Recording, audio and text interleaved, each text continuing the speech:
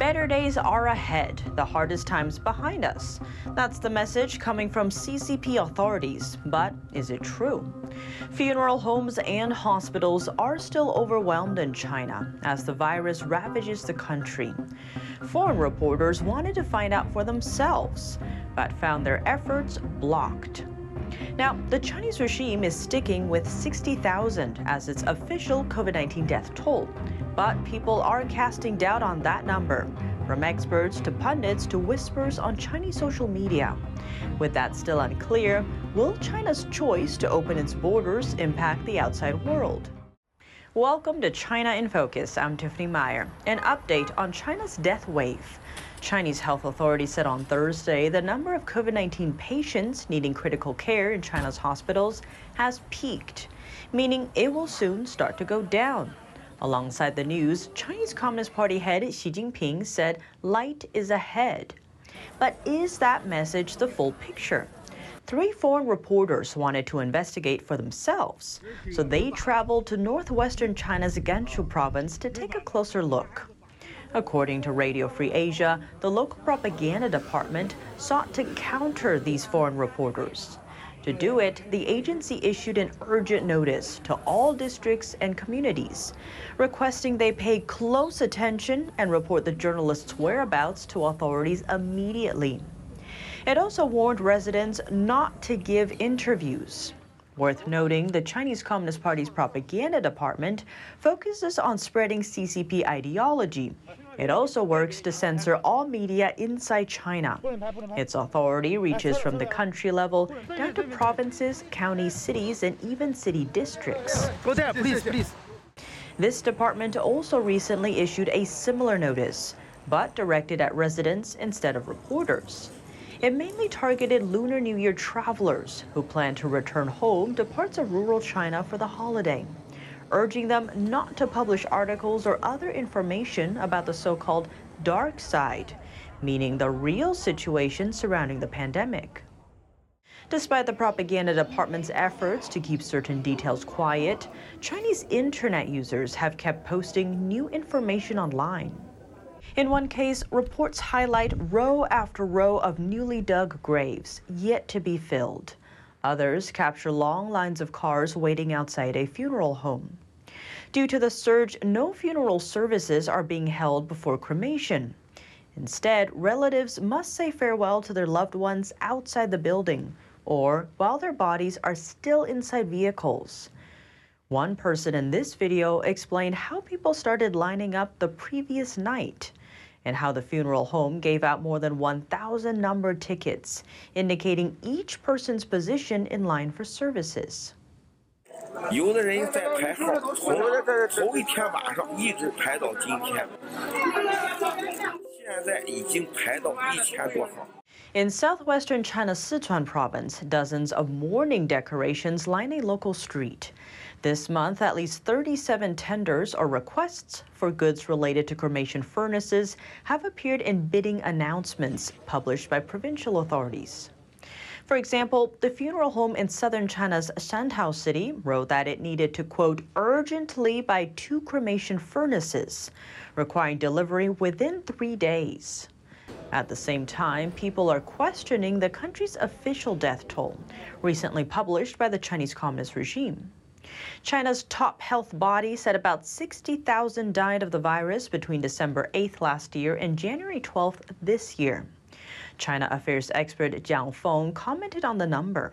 A report, which is officially recognized by the CCP, shows that 900 million people are infected. If the death toll of 60,000 were real, the COVID-19 deaths would be even less than half of the tuberculosis deaths in 2021, according to China's official data. But will the CCP cut off its financial lifeline in Shanghai for a disease that is less dangerous than tuberculosis? Will it put all major cities across the country under lockdown? Another China affairs expert compares the figure with that of other countries. If the death toll of 60,000 is reliable, it means the COVID-19 death rate across the whole of China would be only 0.0066%. This would be much better than all the countries that have vaccines and sufficient medical resources, and these countries have loosened restrictions step by step under better control. In his opinion, Tang went on to call the 60,000 death estimate a joke. China's border has been open for about 2 weeks. Some countries set up restrictions for travelers from China, such as COVID-19 testing before flight boarding, wastewater testing for planes from China, and quarantine rules for passengers who test positive after arriving. But other nations have taken a different approach, giving arrivals from China a free pass. New Zealand and some Asian countries are among them. So how's the situation developing there so far? Are new outbreaks popping up in those nations?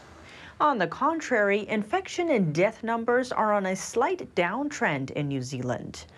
Over in Asia, despite crowds of Chinese tourists pouring into Thailand, officials have seen no significant change in COVID-19 numbers, as compared to when China's borders were sealed. Still, it's only been 11 days since China's reopening, and Beijing is refusing to share virus sequencing and many other information with the world. So for now, it might be too early to judge. We'll keep you updated. A new wave of protests is flaring up in China. This time, pandemic control workers are demanding wages they say they're owed, but that haven't been paid. Here's more on the little-known fallout from Beijing's lifting of COVID-19 curbs. Hundreds of virus test kit workers confronted the police, protesting layoffs and pay cuts. These videos show the recent unrest in 2 Chinese cities. The country's mass testing industry saw a major change from stringent zero COVID-19 measures. But with that policy no longer in place, revenue for test kit makers has begun plummeting. Workers now fighting for their paychecks as the Chinese New Year holiday approaches. Some, out of desperation, threatened to jump from buildings if they weren't paid.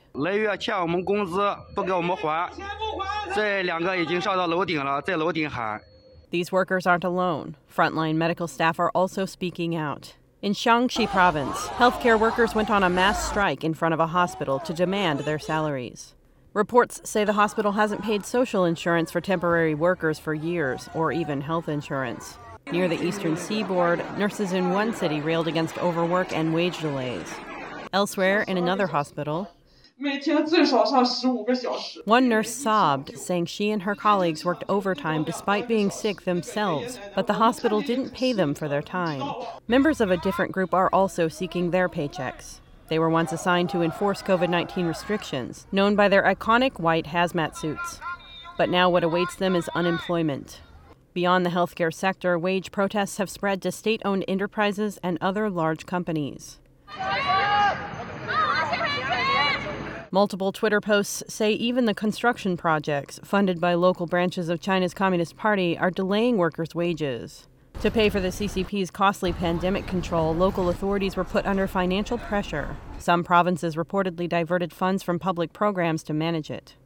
Virginia Governor Glenn Youngkin has decided not to compete for a Ford battery plant, citing threats from the Chinese Communist Party. Now, he's facing criticism over the decision. Here are the details and his response. Youngkin believes the deal could compromise Virginians' economic security and personal privacy. Ford's partner is the China-based Contemporary Amperex Technology. Their agreement to supply batteries for Ford's electric vehicles would qualify them to receive lucrative production tax benefits. This under the new Inflation Reduction Act. In August 2022, 16 Republicans on the House Oversight Committee warned about the Chinese firm. They say it's influential within the Chinese regime. Democrats say the $3.5 billion factory would have created over 2,500 jobs in Southern Virginia. They also question whether the national security concern over Ford's China-based partner is legitimate. Youngkin said that the risks related to the CCP are common sense. He called the CCP, quote, a dictatorial political party that has only one goal: global dominance at the expense of the United States. U.S. efforts to cut China off from advanced microchips may need help from the Netherlands.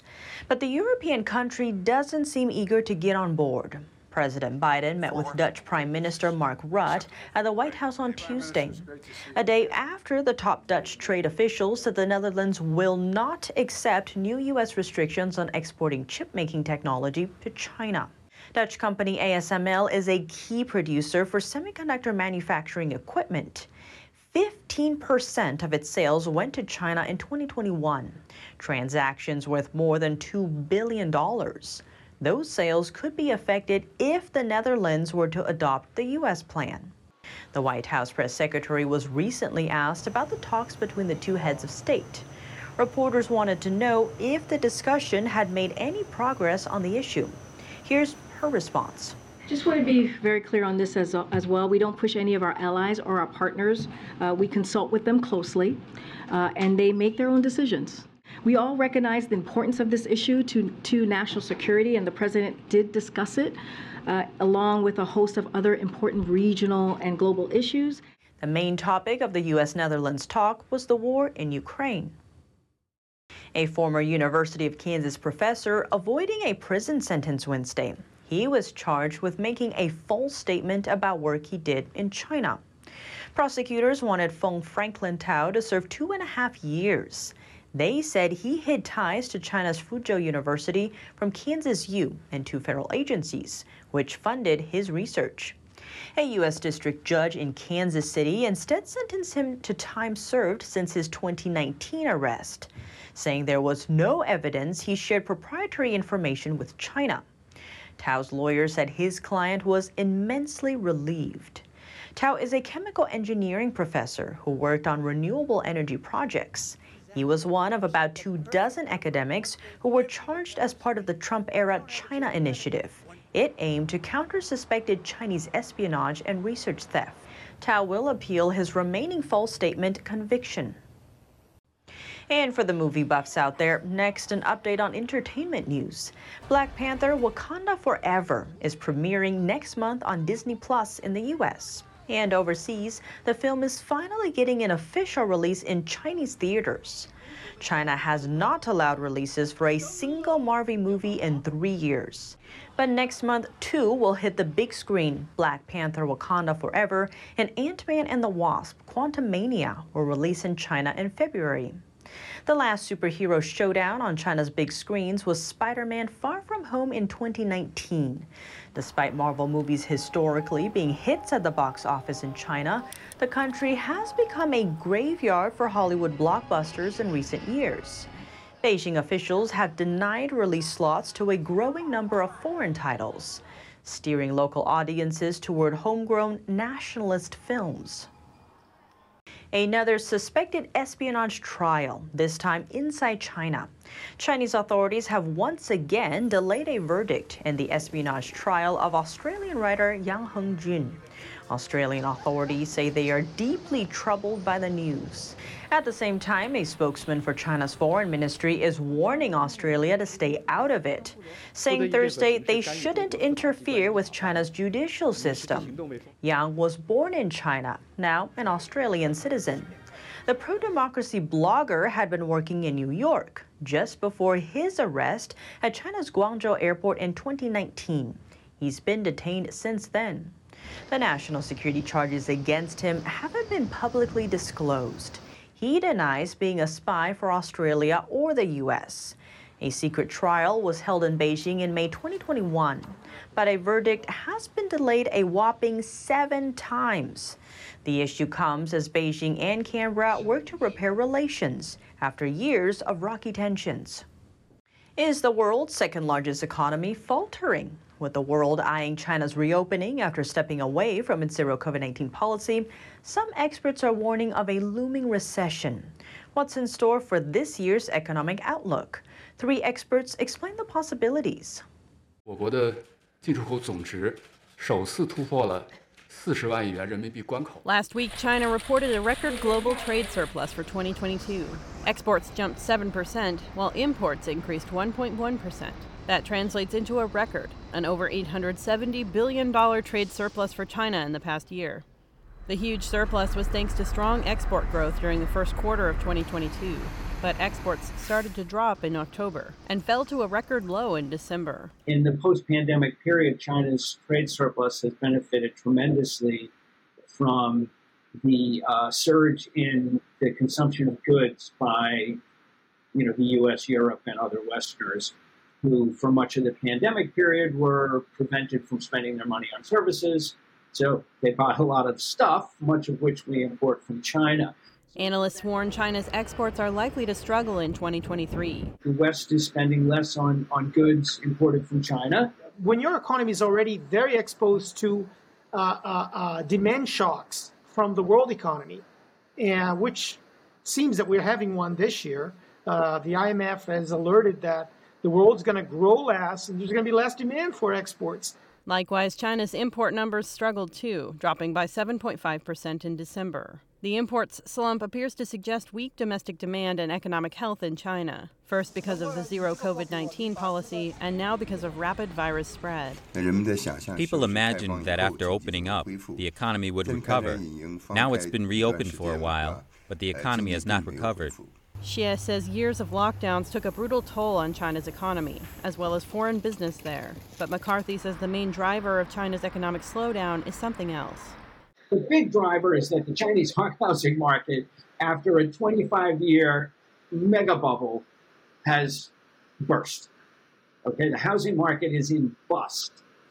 And if they're not going to pump up credit growth and you're not going to get speculation in real estate to re-liquefy these assets, which are the collateral base for the entire economy. 1/3 of China's domestic economic activity is driven by real estate. Housing investment accounts for 70% of most household wealth. McCarthy warns China is on the path toward another recession, similar to Japan's in 1990, when a crisis in real estate destroyed its economy. But with Beijing's virus policy now rebooted, will it bring confidence to global investors? I don't think we're going to go back to a time, or a moment, or an atmosphere where there's going to be an appetite for investment in China. He says that's because of the hawkish approach Beijing takes in its foreign policy and high tensions with the United States. So there's sort of two sides to that. Like, certainly if you're going to start a new business and build a supply chain, you're really going to want to try to do it somewhere other than China. But that's marginal. So I just don't think these really large companies can extricate themselves. There are some optimistic investors, though, betting on hopes that the health crisis and its economic impacts in China will soon peak and start to recede. The question of just when that will happen remains unclear. Coming up, the COVID-19 explosion persists in China and the associated death toll. But how did it get to this point? And what does it mean for Chinese officials? American Thought Leaders host Jan Jekielek sat down with China analyst Gordon Chang for details. His comments after the break here on China in Focus.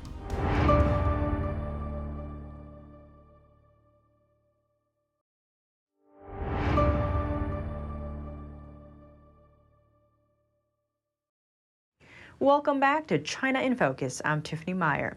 What does the explosion of the virus in China and its associated death toll mean for Chinese leader Xi Jinping and Chinese officials?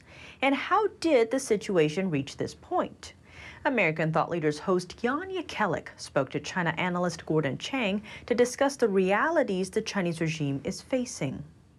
From what we understood, the virus is already starting to really build and start going through the population before the CCP officially offered the lockdowns, lifted the lockdowns, and then also, there were these protests. So there's kind of multiple things going on. Maybe you can shed light on how these things interact. Yeah. From about the last week or so in October, and especially after the November 24 fire in Urumqi, the Chinese people participated in these extraordinary protests. In October, it was in the central part of China in Zhengzhou at what is known as iPhone City, a factory which builds more than half the world's iPhones. Workers just wouldn't put up with it. So they were scrambling over fences, they were escaping through fields. And what was really important was that the people who lived around there helped the workers flee. And by helping the workers flee, they put themselves at great risk. But what was really fascinating was after the November 24 fire, it was clear from the videos that fire trucks couldn't get to the scene of the apartment building because of barriers that had been put in the streets because of COVID.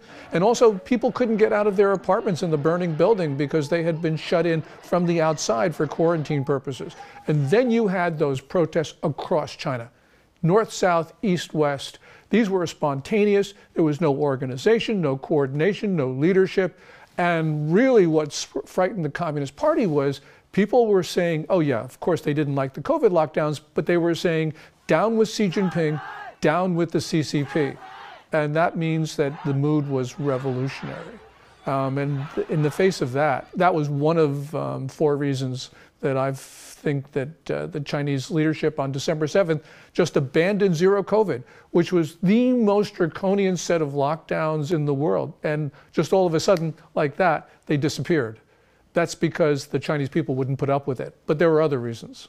Well, yeah. So a second reason actually is that the virus was already kind of getting out of control despite these lockdowns, as is, you know, many epidemiologists that I've spoken with have said is basically something inevitable, especially with a respiratory virus, a coronavirus. So it's almost like they had no choice. But tell me what you think. Yeah, the World Health Organization actually said that the virus was surging through China before the lockdowns were lifted on December 7th. So that they were saying the lifting of the lockdowns didn't cause the surge because it was already there.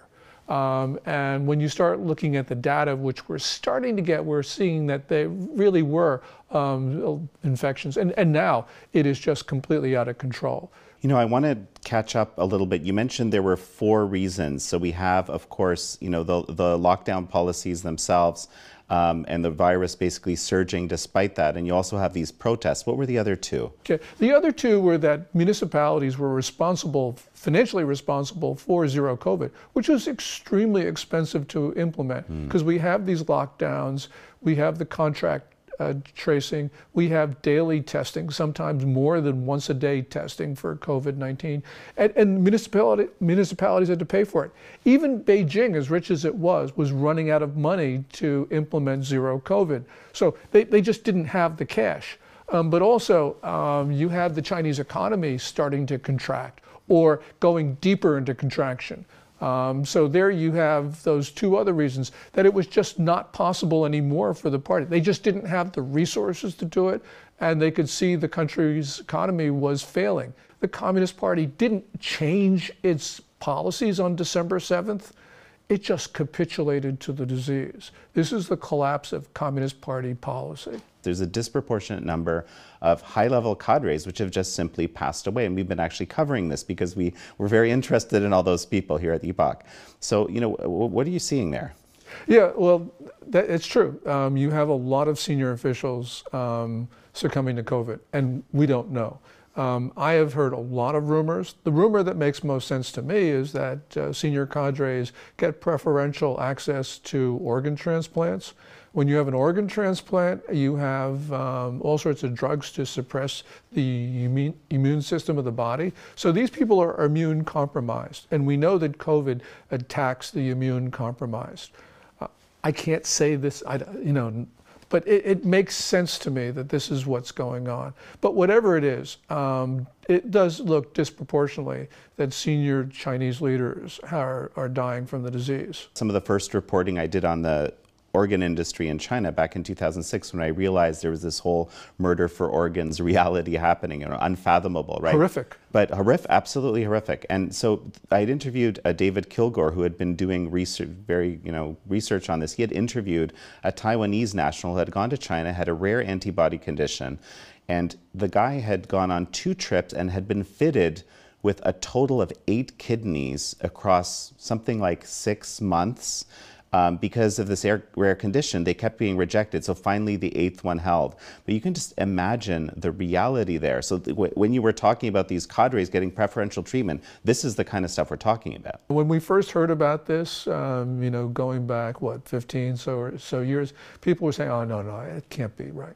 But we've got, since that time, more and more evidence that there is the murder, that people are being murdered for organs. And China has set up the infrastructure for that with mobile organ units and all the rest of it. And it's in China that you can get an organ on demand, where you have to wait years in the United States, for instance, for a kidney to get a match. So yes, it's happening. And it is one of the crimes against humanity that the Communist Party is committing. That's all for today's China in Focus. I'm Tiffany Meyer. If you have any feedback on the show or have something you'd like to see us cover, send us an email at chinainfocus@ntd.com We'd love to hear from you. Thanks for watching. See you tomorrow.